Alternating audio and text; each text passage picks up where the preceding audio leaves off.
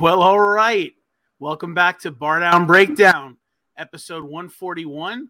And hey, sometimes you go on Twitter and somebody says, there should be like a music and hockey podcast. And then we just kind of slide in there and say, we got one.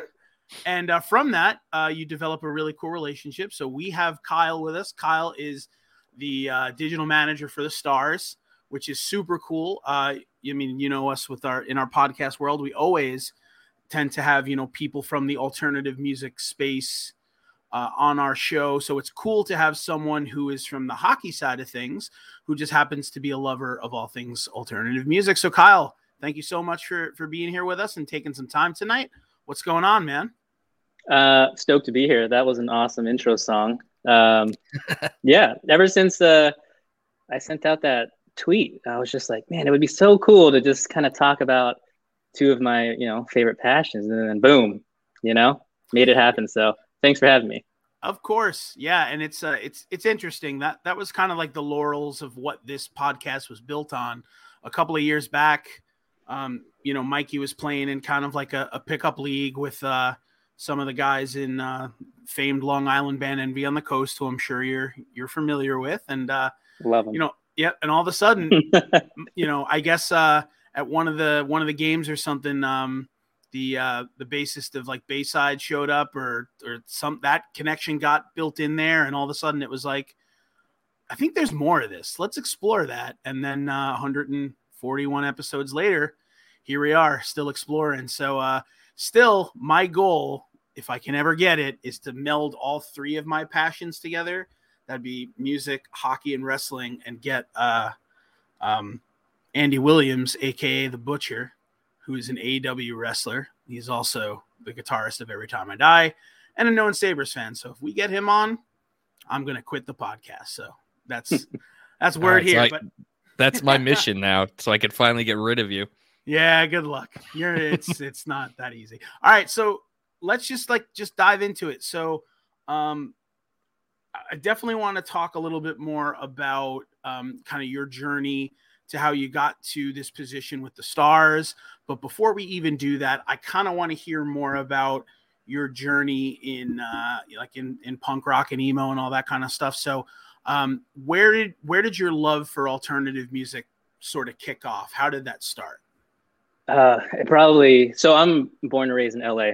Okay. So we, at least in the neighborhood that I grew up, we had a pretty strong punk, ska, hardcore scene growing up. So cool. I think it was like probably middle school when I was kind of just like listening to whatever was on the radio. And then, just somehow I think probably like a lot of people back home, I stumbled upon K-Rock.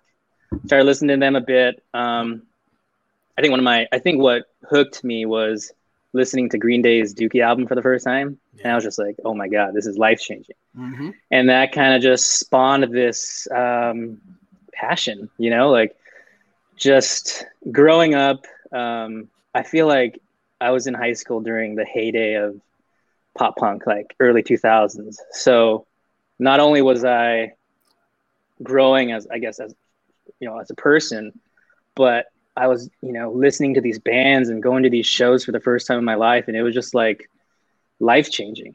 Mm-hmm. And so it kind of it resonated with me. And it's just a passion. I love music. I love, pop punk, ska, hardcore just as much as I liked hockey. And I've kind of loved both ever since I can remember. So awesome. Yeah. I think Dookie was a lot of people's like gateway drug into this. I feel like it was either Dookie, Enema of the State, potentially, one of those first Offspring records, Smash or Ixnay, or maybe even got a little deep and like you were a Punk and Drublic guy or like, something like that. But there was so much that kind of pervaded the space. But Blink, Green Day, and the Offspring, just in that era, they were so popular, and they kind of transcended, some of what was going on in late 90s, with all the bubblegum pop and all the boy bands and the tail end of grunge. They were kind of able to come out of that and really pave a path for that early 2000s, which is where it exploded. So on that note, I was going through your tweets and I saw that you were a big Saves the Day fan. So the first general admission show that I ever went to, like the first show that I ever went to was I saw Blink-182, New Found Glory, and this band called Body Jar. I don't know if you remember them. They were kind of wild. But that was like an arena show. But my first general admission show was at this little venue on Long Island called, oh my God, it's the Vanderbilt. And it was Hey Mercedes, Thursday, Saves the Day. And it was the year 2000. So I was like 13 or 14. I was like in middle school, and it was like the most impressionable experience of my life. I was just like, that's when I became a tremendous Saves the Day fan. That's when, I was like, oh, Hey Mercedes is so cool. And then, I do like a little bit of checking and I'm like, oh, who was this band Braid? This guy was in Braid. And then all of a sudden from there, you start to splinter off and you start to see like all of the bands that essentially like built that Midwest emo scene so that all of these newer bands that are out kind of now are doing their thing. But do you remember your first general admission show? Oh, I remember it like it was yesterday. It was, I think I was 15, maybe. It was Bucko 9. Okay. A great ska band. Saw them at a venue in Anaheim called Chain Reaction.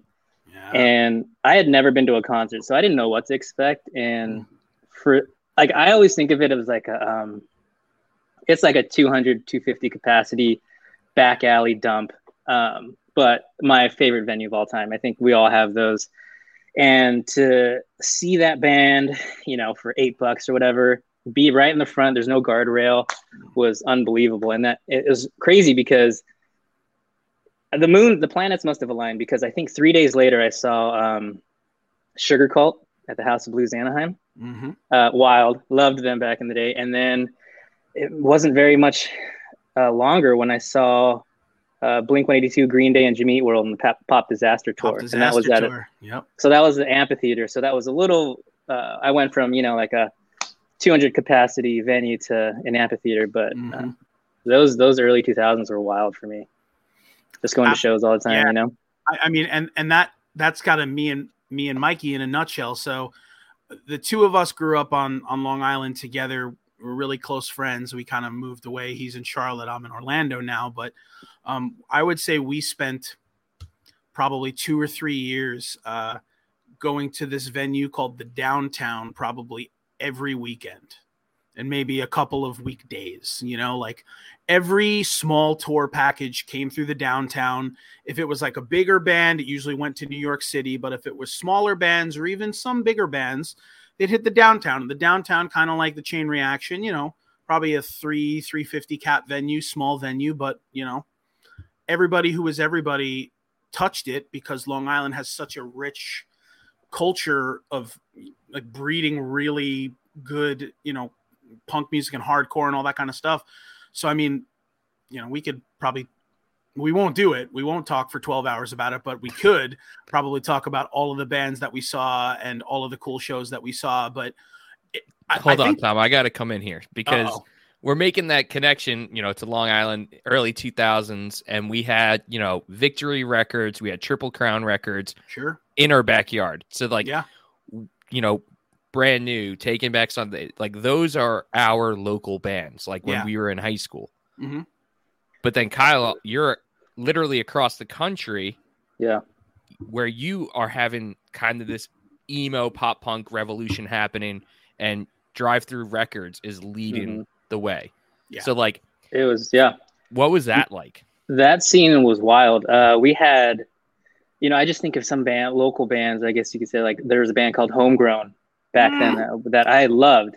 Love Homegrown. They were unbelievable. And to this day, I think, Kings of Pop is one of my favorite albums, but record, the scene was great. And I think what, at least for me, what really interests me is finding out where a lot of these bands are from. So like when I was growing up, I always thought, okay, Taking Back Sunday, Brand New, band called Midtown, all East Coast bands. That's a certain like vibe, a certain style. And then I think of, you go to like Chicago and you get bands like back then, Fall Out Boy, Spitalfield, things like that. So you kind of like, you connect bands geographically, but the scene in the Southern California was awesome. It was rich in, you know, the ska scene. Like we had bands like Real Big Fish, we had Goldfinger, you know, and all that. So that's kind of what I kind of grew up in and kind of immersed myself in. But again, like Taking Back Sunday, like being able to see them at that venue called Chain Reaction in Anaheim was crazy. Like I still remember like vividly pieces of probably every show that I've been to. And I think that kind of, that's the special thing about our genre, you know? Yeah. I think, you know, talking about Drive Thru Records, which is a very interesting label because of, you know, so they're a label based out in California, right? You know, that's like their whole deal. I think they were like Santa Monica or, you know, wherever they were from. But other than I guess Finch, something corporate, and I guess the Bandits, like the rest of the bands that were on, and Homegrown, of course, but the rest of the bands that were on Drive Thru were all East Coast bands, with, you know, Alistair being the one Chicago band. But I mean, Early November, Starting Line, you know, Newfound, The Movie Life, Hidden in Plain View, you know, so like all these bands, it's like the dichotomy of like where you're from, right, is so important. But you know, a band like Drive Thru just probably realized like, hey, you know, just because we're out in Cali doesn't mean that like we can't tap into that East Coast market or that up north market. So I think just what they did in the short amount of time that like Drive Thru existed, you know, maybe 10 years, call it, they did some really, really wild things. But it's cool that you bring up Chain Reaction, because like that's a place that I have a lot of familiarity with, but I've never stepped foot in. Right. So, I mean, I've seen countless videos, you know, through the years on YouTube and all this stuff of bands playing the Chain Reaction.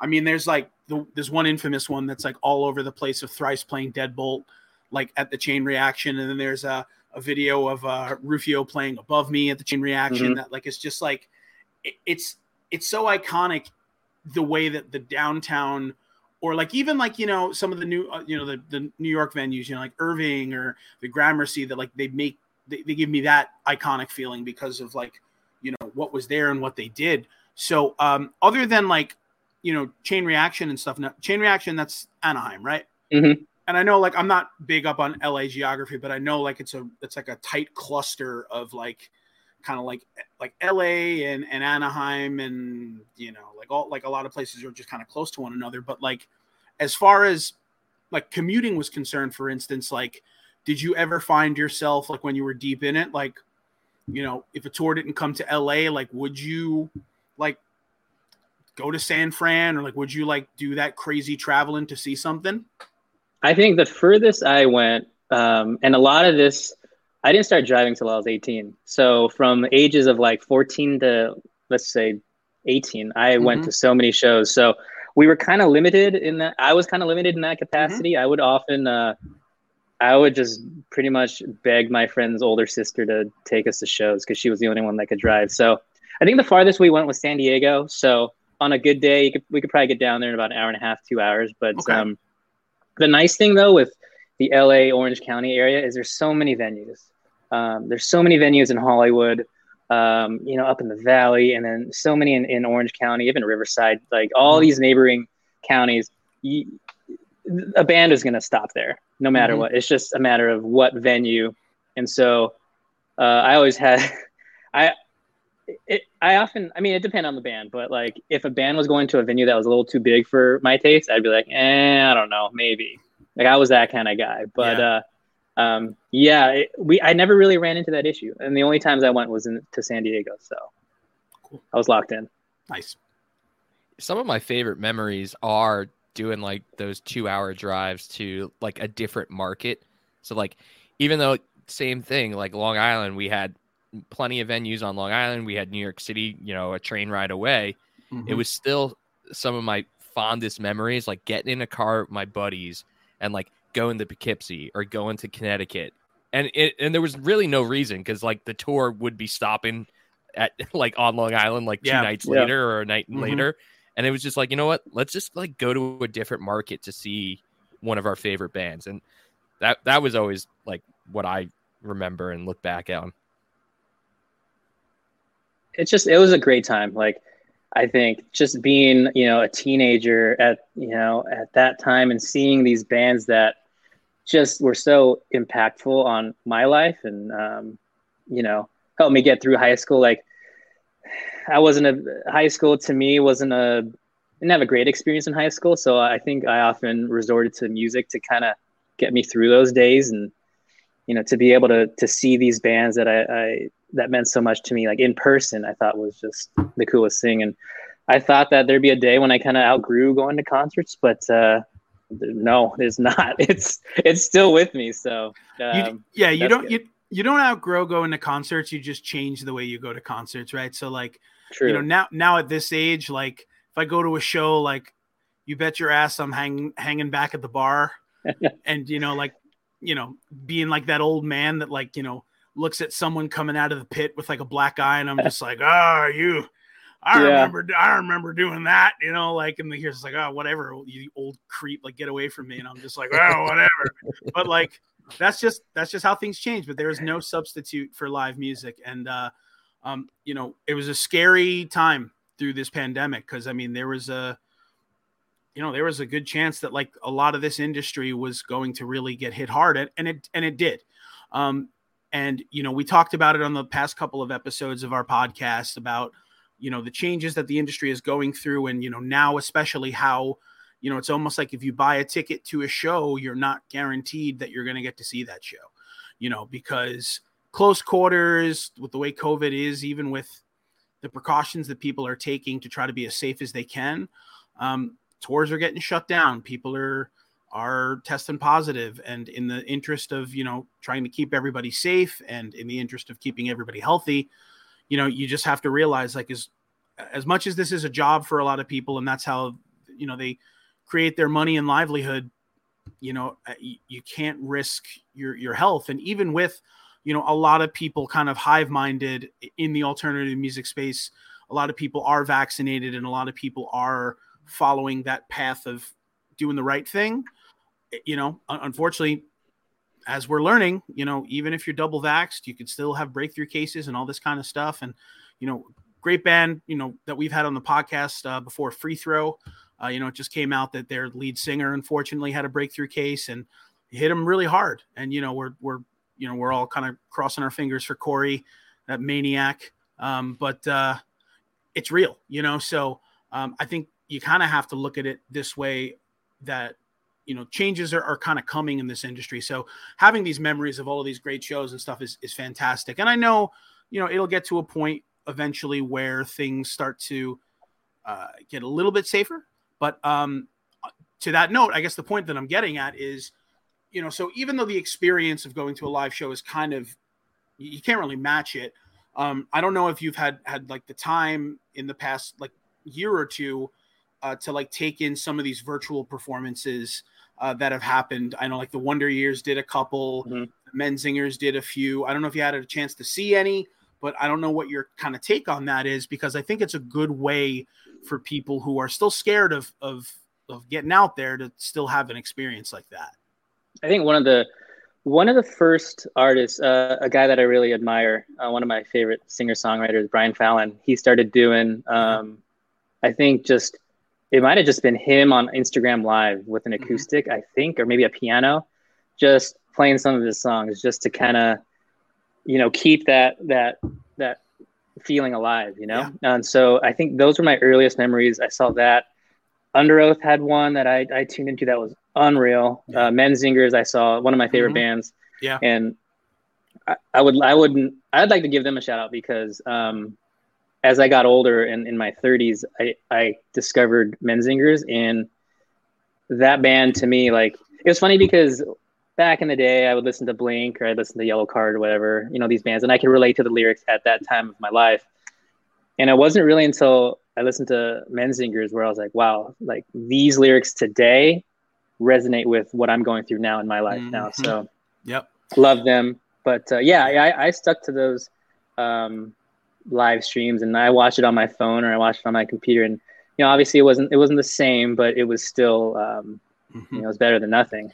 Of course. Now, have you checked out Spanish Love Songs yet? Yes, love them. All right, because that was kind of the same experience I had because, I'm in my mid 30s now, and I just remember like listening to them for the first time, and I was like, oh my God, like every lyric is like what I'm experiencing at this stage in my life. And yeah, it's cool like being older and discovering new music. And it's a totally different vibe than when we were in, the early 2000s and going to these, general mission shows and such. Mm-hmm. Yeah, Spanish Love Songs, I kind of stumbled upon them, I think during quarantine, actually. Their newest album came out, and I was just like, whoa, like, this is awesome. Oh, and if I think they're from, I guess where I'm from, LA area, I think. Mm-hmm. Okay, yeah. So again, like I often, I think of certain albums and it brings me back to a certain time in my life. So with that album from Spanish Love Songs, I think that'll always bring me back to when I was stuck at home, and I had nothing else to do but listen to music. So absolutely. Yeah. And the poignancy of like those lyrics and bands like, the Menzingers and all that kind of stuff just shows that like you can develop and you don't necessarily have to write songs about just being lovesick or lovelorn. Like there's a lot more out there in terms of content. But the one thing that I think about a lot too is like a band that kind of has been around for a long time and can really change with the time. So like one band that like I always kind of find falls into that perspective are the Wonder Years, because when you think of the Upsides, right? The Upsides was like that record that we all listened to in our like mid-20s that was like, holy shit, like this guy's got it. Like this guy right?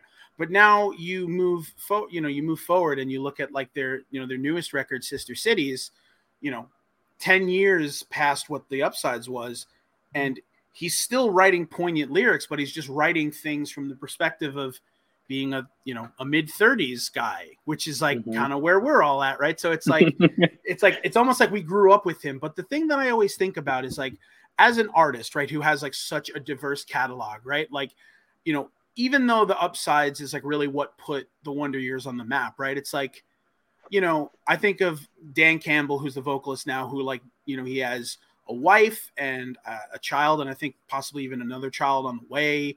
And, it's like, how do you go back and sing some of those songs from the Upsides and do it in earnest, right? Like, maybe like as a musician, you kind of have to shut that side of your brain off and just be like, okay, I know people love this stuff, and I know I wrote it when I was, younger and angstier and, hated the world way more. But like, I think of almost all the content on the Upsides, and it's like, how could you like sing that stuff with as much gusto, knowing where you are now, right? So it's like, and then like extrapolate that to like a band like Blink-182, right? So like, it blows my mind to think that like Mark Hoppus, with everything he's been through, beating cancer and all this stuff, will eventually get back on stage and be like, ha ha, pee pee poo poo. It's just like, dude, like you're like 45 years old, like.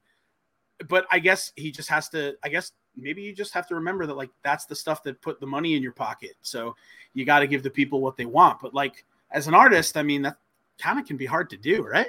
I wonder if, right, like obviously a lot of those lyrics might not relate as much these days, but I wonder if it brings them back to a specific time in their life, right? Like, I think of Blink-182's Cheshire Cat, or even like Buddha. You know, and I think of those, and like if I heard those songs, if let's say Tom came back and Mark was there, if I heard those songs today at a show of theirs, I would go crazy, just because I think it brings me back to all those memories. So I don't know, maybe that's how they look at it. It's an interesting question though. Yeah, I would think so too, and I have a hunch that after everything that happened with Mark, I just have a little bit of a hunch that Blink-182 is eventually going to be winding down, and I have a feeling that we're going to get one final tour with Mark, Tom, and Travis. I'm hoping for it. I know the door was closed for a long time, but I'm understanding that there's been some reconciliation. And man, if that isn't a tour that would sell out in literal seconds, I don't know what would. I mean, My Chem like pretty much sold out in like 15 seconds. I feel like if Mark, Tom, and Travis were like, hey, we're going to do one last hurrah, I feel like that'd be like the 5-seconder. Like if you're not sitting there at 10 a.m. hitting your button, you're not going. But dude, so I love this conversation. This is awesome. So let's pivot a little bit real quick. I'm eventually going to have to read an ad, right? Yes. Okay. I don't want to do that just right now. But what I do want to do is I want to trace back how you got into hockey. So I guess the first thing is, LA, is, I guess when you were growing up was like kind of a relatively new hockey community. I mean, I guess like there was like before like the Kings, there was like the Seals and the Golden Bears and some of the stuff in like the 70s and the 80s. But I mean, like, did your fandom start with the LA Kings, or did it start with the Ducks, or how did your hockey love on the West Coast develop? My fandom, because of the Kings, my fandom started with the Ducks. So one of my best friends growing up, he lived 2 houses down from me, and his dad was a season ticket holder for the Kings back at the old Great Western Forum. This was early 90s, so I must have been, 6 years old, maybe 7. Mm-hmm. I went out to he might have had an extra ticket. Took me out. The family took me out to a Kings game, Kings versus Flyers. Like, for some reason, I remember that. And I didn't know what hockey was at the time, and I was just hooked. And I think it just so happened that year or the following year, the Mighty Ducks became a team. And it was more so, like, this is a legit, like, true story. It was more so despite my friend's dad, because he was so hardcore Kings. I was like, I'm going to root for this other team down the road just to piss him off. And that's how it started. And, I started going to Mighty Ducks games, and maybe once or twice a season we'd make the drive down. And then at that point, I had started playing street hockey. A lot of us back in California grew up playing street hockey. Awesome. And, we didn't have a lot of ice rinks at the time. So I threw on a pair of rollerblades, started playing inline hockey. And it just so happened that the local team, we had a draft skate, and the local team that took me were the Mighty Ducks. So it kind of was just meant to be. And so ever since probably like 94, I was a Ducks fan. And, I got to see them win the cup in 07. I was there in the stands. So, hockey's been with me for a very long time. And it's definitely very impactful on my life, just as music is. And I would probably hold them in the same tier. So I guess, like, what was it like when you eventually started to work for the Ducks? Like, the team that you rooted for, like, I'm sure you had like some real emotions watching the Ducks win the Stanley Cup, and then like to eventually work for that organization. Like, that must have been like the most unreal moment. It was. So I had to pay my dues first to work for the Ducks. I'm sure. Well, I say that because I paid my dues because my first internship in professional hockey was with the Kings. So here I am, like, absolutely despising this team, all growing up. Like, I couldn't stand them, boo them, and then sure enough, that's my foot in the door. I was actually an intern with the Kings in 2009. So once my fellow staff members there found out I was a Ducks fan, it was on. Like, I would never hear the end of it. But fortunately, so I will forever be thankful for the Kings to give me that opportunity to, give me a chance to work in pro hockey. But the next year I was an intern with the Ducks, and I mean, that was just a dream come true. Like, they had, players that I grew up, idolizing. I mean, Teemu Selanne was there, Getzlaf and Perry were there. Perry was my favorite player. I guess he and I are almost the same age, but I had all his jerseys.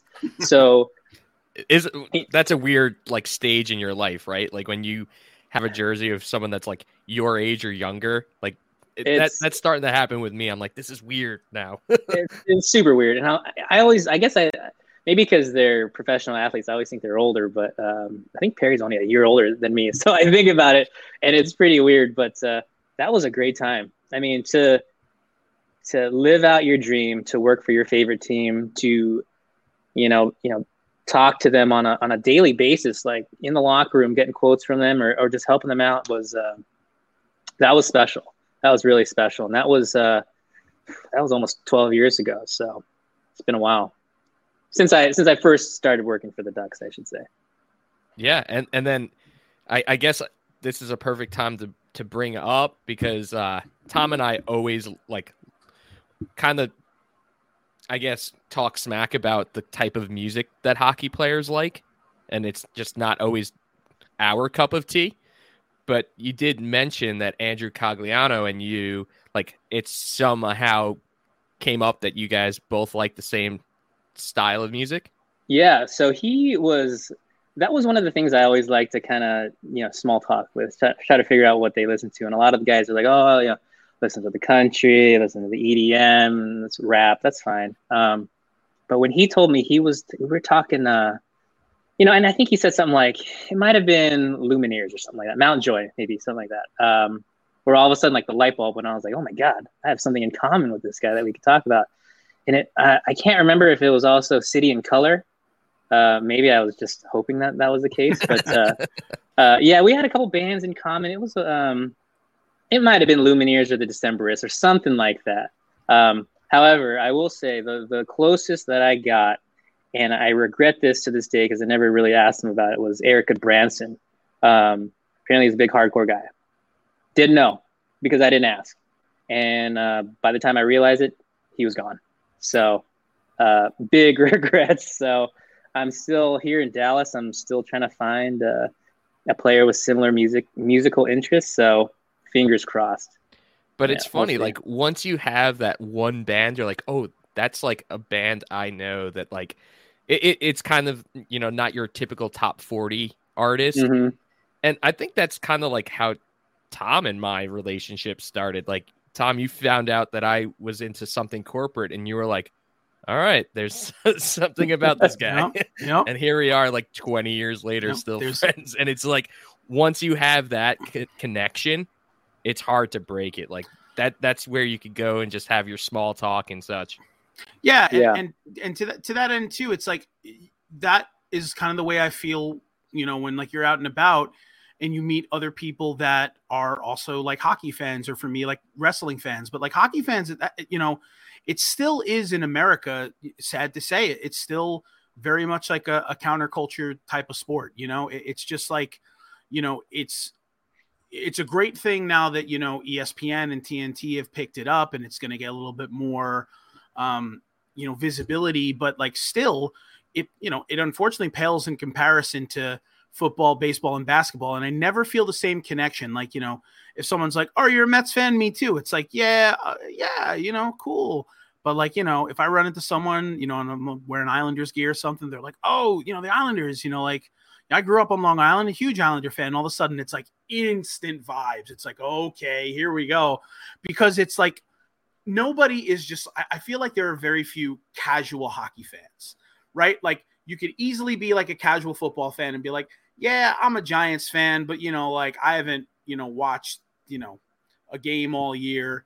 You very infrequently, and I mean, we've met a couple, but you very infrequently meet people that are like, oh yeah, like I'm a hockey fan, but like, not since like the days of like Sergei Fedorov and Steve Yzerman. It's like, you don't hear that. It's like, it's either like hockey or like, yeah, hockey. So like that is something I love. And I'm sure you probably kind of feel that way too, right? It's just like instant connection with someone that shares something that you care about so much, because now you have a direct line that if all else fails, if you're like, how's the weather? And they're like, you could just be like, okay, so, did you catch the Kings game? And then like all of a sudden now you've got a built-in track there, which I think is great.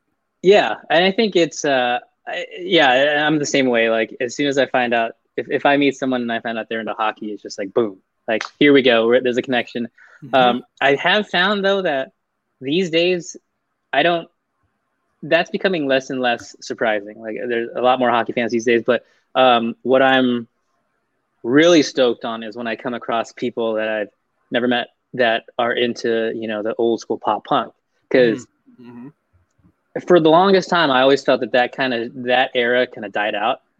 And there was almost a part of me that was not embarrassed to like keep listening to it. Like, I don't want to be like, oh, there's that guy still listening to like, 2000s, whatever, like Victory Records or something. Like, here's a Warped Tour sampler. But to know that there are still not just like a handful of people, but like a lot of people that are still listening to those albums, you know, those bands. Like, I think that pumps me up. So like I could talk about it all day, and it's super here's cool. what we need to do, because Tom and I used to have a segment on this show called Only 2001 to 2005, and like all we would do is like break down an album from that time period, and it had to be from only 2001 to 2005. Okay. I think we need to get you on, and we need to bring that segment back and break down like we haven't broke down any something corporate, any started like man. Yeah, that's gotta happen. I'm absolutely all for it, and we're just gonna take a tiny little break. We're gonna be back and chat more with Kyle for a little bit, but now I am going to read an ad for DraftKings. There isn't ever any like cool way to like segue this. I'm sure like if we were better, we should just make you do it in a cool voice again, because that was the best. I'll do it. All right. Let me try. I'll do a cool voice. Maybe I can get through all of this in Sean Connery voice, since he unfortunately just passed away today, which is such a bummer. He passed away at 90. I think I saw. We'll see. I don't know. Maybe like I don't want to say I hope he did. I hope he's living a wonderful life, but I also like kind of hope that I'm not lying when I say that he passed away. I have no clue, Tom. Okay, well, anyways, I'm going to go for it. So, DraftKings, they're our sponsor. We're pumped about it. I'm going to read this in a silly voice, so here we go. Ready? NFL fans, hungry for a big win this week? Well, DraftKings Sportsbook, an official sports betting partner of the NFL, has you covered. New customers can bet just $5 on any NFL team to win their game, and if they do, you win $200 in free bets. Winner, winner, chicken dinner. It's that simple. And if Sportsbook isn't available in your state yet, DraftKings won't leave you empty-handed. Everyone can play for huge cash prizes all season long with DraftKings daily fantasy sports contests. DraftKings is giving away all new customers a free shot at millions of dollars in total prizes with their first deposit money penny. Call to action. I shouldn't have read that. Download the DraftKings Sportsbook app now. We're going to get kicked off. We're not going to retain this sponsor. Use promo code THPN. That's the Hockey Podcast Network, THPN. You bet just $5 on any NFL team to win their game and win $200 in free bets. If they win, you win. And that's with promo code THPN this week at DraftKings Sportsbook, an official sports betting partner of the NFL. Trebek. You must be 21 or older, New Jersey, Indiana, or Pennsylvania only. New customers only. Minimum $5 deposit, $1 wager required, one per customer. Restrictions apply. See DraftKings.com/sportsbook for details. Gambling problem? Call 1-800-GAMBLER. Boom. All right. I'm surprised you did not crack, because one sentence in, I would have been done. Well, the problem is I read the part that says like call to action, which is that's the best part. You don't read that part, but I did it. It's fine. We're good. So, let's talk Dallas Stars, because that's where you are holding down the fort now. And you know, Dallas is one of those markets that's super interesting to me, because it's not your traditional hockey market, but it's become a hockey market. So like, what is it like to move from like the LA area that's now a hockey market, but the teams aren't doing so great, to then go to work for the Dallas Stars? I think the biggest surprise to me, and I had been to Stars games a couple times as the road team over the years, but the one thing that stood out to me right off the bat was the passion from the fans that come to the games. They're loud. They know the game. Like they know what's going on as it happens, which is great. You know, I think of like little things like delayed penalties and things like that. They know to get loud. They know that a power play is coming. It's a great fan base, very passionate, very vocal. And it's, they talk about, southern states, I guess, not being a traditional hockey market, but they're super passionate here. And that was really refreshing to see. And I think it's still, even like I've worked a handful of home games now, and it still surprises me during the national anthem when they yell out "Stars." Like I think that's it's a cool thing, and it always kind of catches me by surprise. But yeah, they're loyal out here, loyal as heck. Yeah, and I'm here in North Carolina, and I go to Hurricanes games all the time, and it's the same thing. Like North Carolina is not your traditional hockey market, but their fans are very. I would probably compare them. They're very similar to Stars fans, and it's cool to see. And I'm all about growing the game of hockey. Like I love the fact that Seattle has a team. I want more teams. Like bring them on. Like I heard that Texas could be getting another team. Knock on wood. I hope that happens. Like I'm all for like a healthy league that has plenty of teams, and I just love the sport of hockey, so I'm all for it. Well, another thing too is Texas is also very strong in the youth hockey game. They have some of the best, youth teams in the country.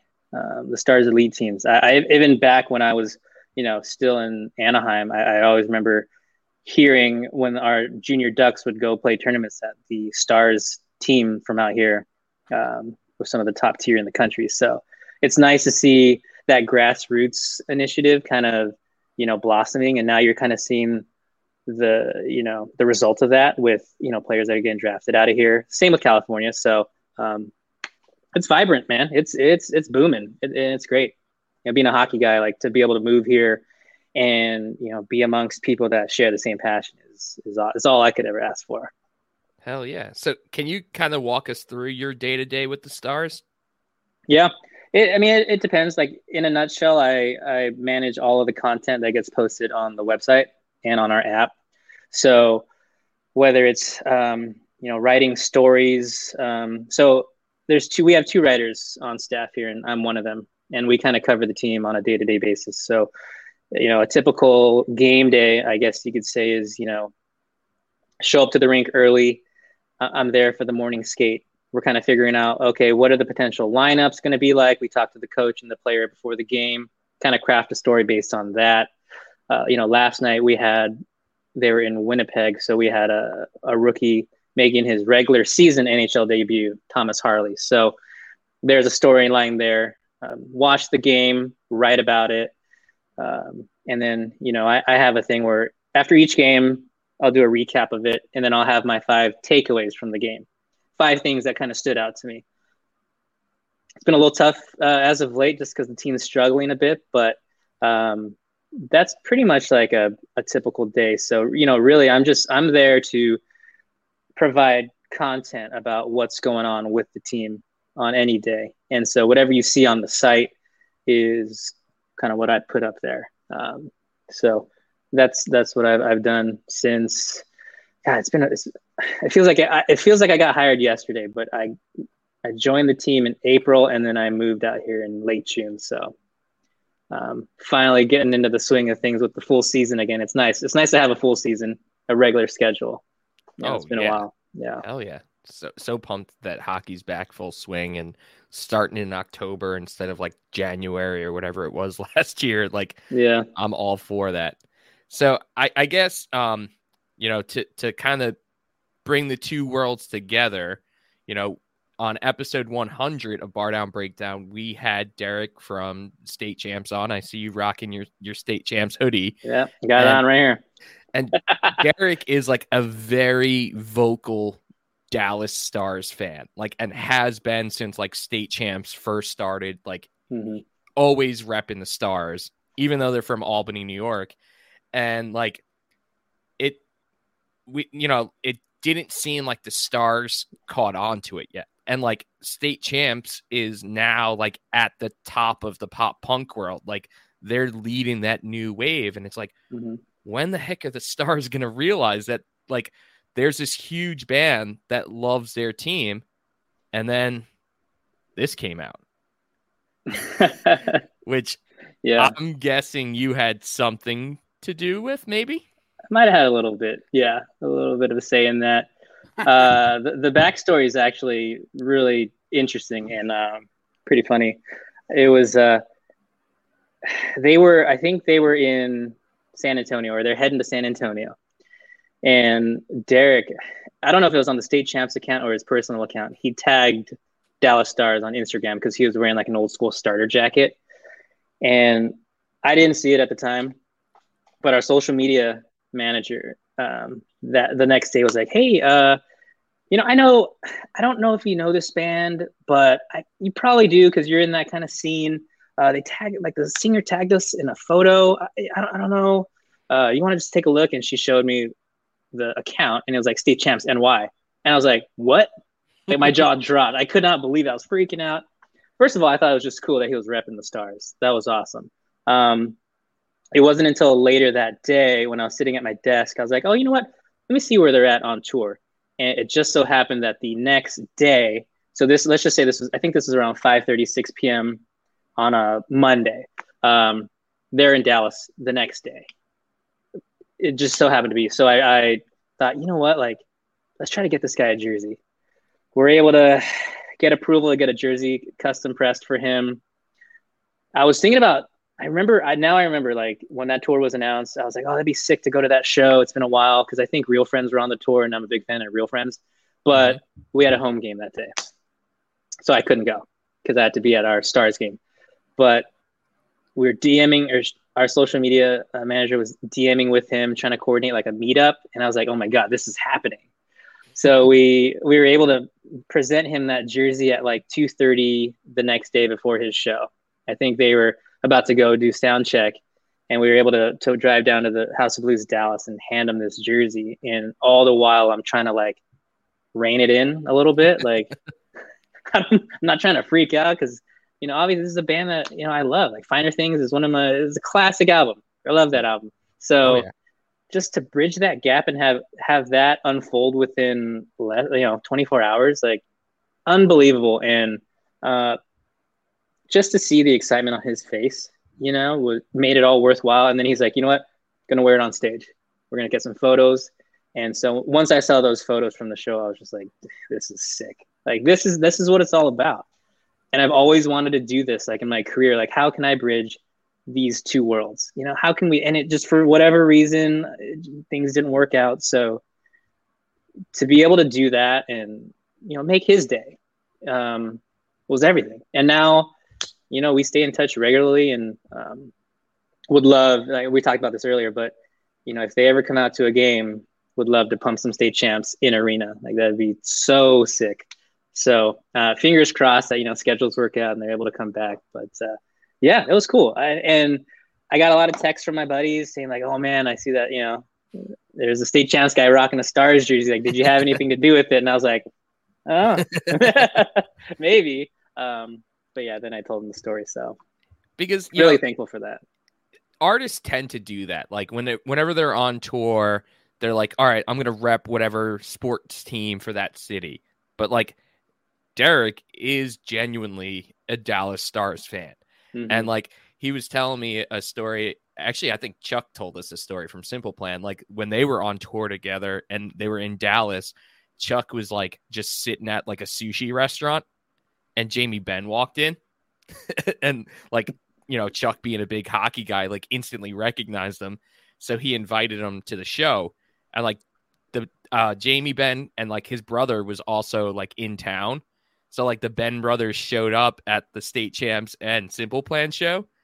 And like Derek said, like, I've met the biggest celebrities and rock stars and I'm like totally cool with it. But like seeing the Benn brothers, like he was like, like fangirling, like he was like, this is like the coolest moment. And I think that's kind of like how it works with these guys. Like they are just huge hockey fans. So like when they get that little bit of moment, like they just lose it. And I was the same way, I've been working in pro hockey for 13 years now. So, I've sat, next to the Sidney Crosbys or the Ovechkins or the Getzlaffs, you name it. Yeah, I see them, no reaction, right? Whatever, just another day.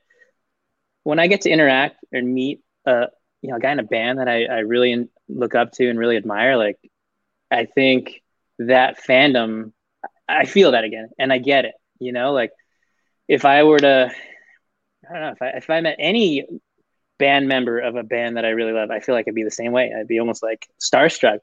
Whereas, you know, you see a Tyler Sagan, you know, I guess that's a bad example because I guess I feel like he's like my Cogliano here now. He and I are pretty tight. I like talking to him. But again, it's just like this normal daily, hey, you know, what's up? What's going on? And that's really it. Whereas I see, you know, Derek from State Champs, I'm like, that's Derek from State Champs kind of thing. So it's pretty wild, like how it kind of the roles reverse. So yeah, and I wish the NHL would do more of this. You know, like I have noticed that they had All Time Low playing like down in Tampa for like the season kickoff. And it's like, man, there's so many bands from Tampa who are actually Tampa fans. Like All Time Lows from Maryland, they're not Tampa Bay Lightning fans. Like, why not include like the hometown band that's already a fan of your team to like do that? Like Under Oath, for example. Under Oath is a Tampa band. Like they're all huge Tampa Bay Lightning fans. Like imagine having Under Oath play that. People would be walking into the arena a little more pep in their step. True. Yes, that would be an interesting to have Under Oath play a full set before a playoff game. Yeah, count me in. I'm there's down. No chance that they're losing that game. No. So, but I think it's interesting because I don't know who it is. Whoever runs the NHL's social media, Instagram or social media. Yes, they've been doing it a lot recently. I see those every time I die references, and I'm like, okay, maybe we're getting somewhere now where this wasn't the case maybe 5 years ago. So I geek out about that. I love seeing that. That's cool. Maybe they're secretly listening to us, Tom, and they're like, "Oh wait, there's something going on." Oh God, I wish, man. I really do. I think there's so much like richness in this crossover. I think there's like so much that the NHL like could really benefit from exploring too. I mean, I do love the fact that there are more and more alternative bands playing winter classics and some of the more like what's the word I'm looking for? Like the more like kind of fanfare-ish kind of things that they do, but I mean, I think that there are a lot of still a lot of crossover potential that would really benefit the NHL and benefit, all of this alternative music space. But, like Every Time I Die is just a clear connection there. And just like the ethos of what Buffalo is, right? The whole Bills Mafia and, just people getting rowdy and going through tables and lighting fires and just being like insane. Like this Every Time I Die record, this last record is like the soundtrack to that, So I would love to see more of it. I really would. But I think that it also, it has to do with what's marketable, right? Still, I mean, because, alternative music in some spaces is, but in some ways it still isn't, it's still not as easy it's not to sell at its peak as it was in the early 2000s. Yeah. And that's true too. I mean, like at the peak, I'd say just when you were tipping over that mid 2000s, when you had, your Fall Out Boys and your Paramores and, your My Chems and all those bands that were just exploding, that was the peak of it. And now, yeah, it's toned down a little bit, but, the NHL could be the linchpin of resurgence for some of that stuff. Maybe the Dallas Stars will be the resurgence of that. I hope so, man. I hope. Let's do it. Hey, you know what? When I saw comments that were like, "Oh my God, I can't believe my two worlds collided," or "My favorite team and my favorite band are doing something together," like, That is it to me, right? Like that. If I made someone's day by just doing that, like, I have another one for you. Okay. So Bryce Avery from the Rocket Summer, he's a Stars fan. He's posted pictures of him going to Stars games and such. I'm gonna try to make it happen. Do it. Dude, I love that. He was great back in the day, right? Mm-hmm. Like, loved him. A little poppy, but it's okay. I liked it. It was catchy. Yeah. It snowed in Texas in July. Wasn't he a one-man? Yeah, he was a one-man band. He was a one-man band. Yeah. Yeah. Yeah. Oh, yeah. So see, now I'm going. Now it's bringing me back. Yeah. I can't think of any other one. That's the only one I can think of. But hey, I got it for every team. Hey, I'm glad you popped that on me. So I'm gonna do some work now. Yeah. Cool. Well, Kyle, man, this was absolutely a blast. Like, yeah, it really was great. It was so refreshing to have this conversation and get a little behind the scenes of Tom and my favorite sport, and loved hearing all of that early 2000s like pop punk references. That is really what Tom and I are like, our friendship was built on. And it's crazy how literally we live 12 hours away from each other, and that's still what brings us together, is talking about that era of music. So totally pumped that we got to have you on, man, and I really appreciate it. Yeah, thanks for having me. This is I don't get to, really share my love for this music all that often, but it's something that sticks with me. It's something that's, very important in my life. So to be able to find people that share that same love is awesome, and kind of just take a trip down memory lane. Hell yeah. And we'll definitely hold you to coming on only 2001 to 2005. We'll even let you pick the record, because I'm sure Tom and I love it as well.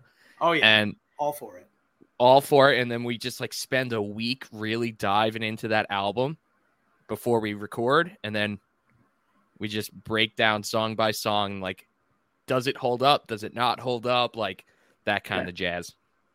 I'm down. All right. Love that, man. Yeah. Dude, Kyle, thank you so much. It is really a pleasure to have you on.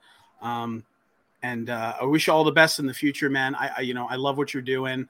I love all the little references, man. I was just combing through your Twitter. You're throwing out Aquabats references and all this shit. Oh, yeah. I love it, man. I think it's such cool shit. I hope that you have, a great career ahead of you with the Stars. And, like I said, we'll get you on, do some 2001, 2005. We'll have a little bit of a blast there, but you go and enjoy your night.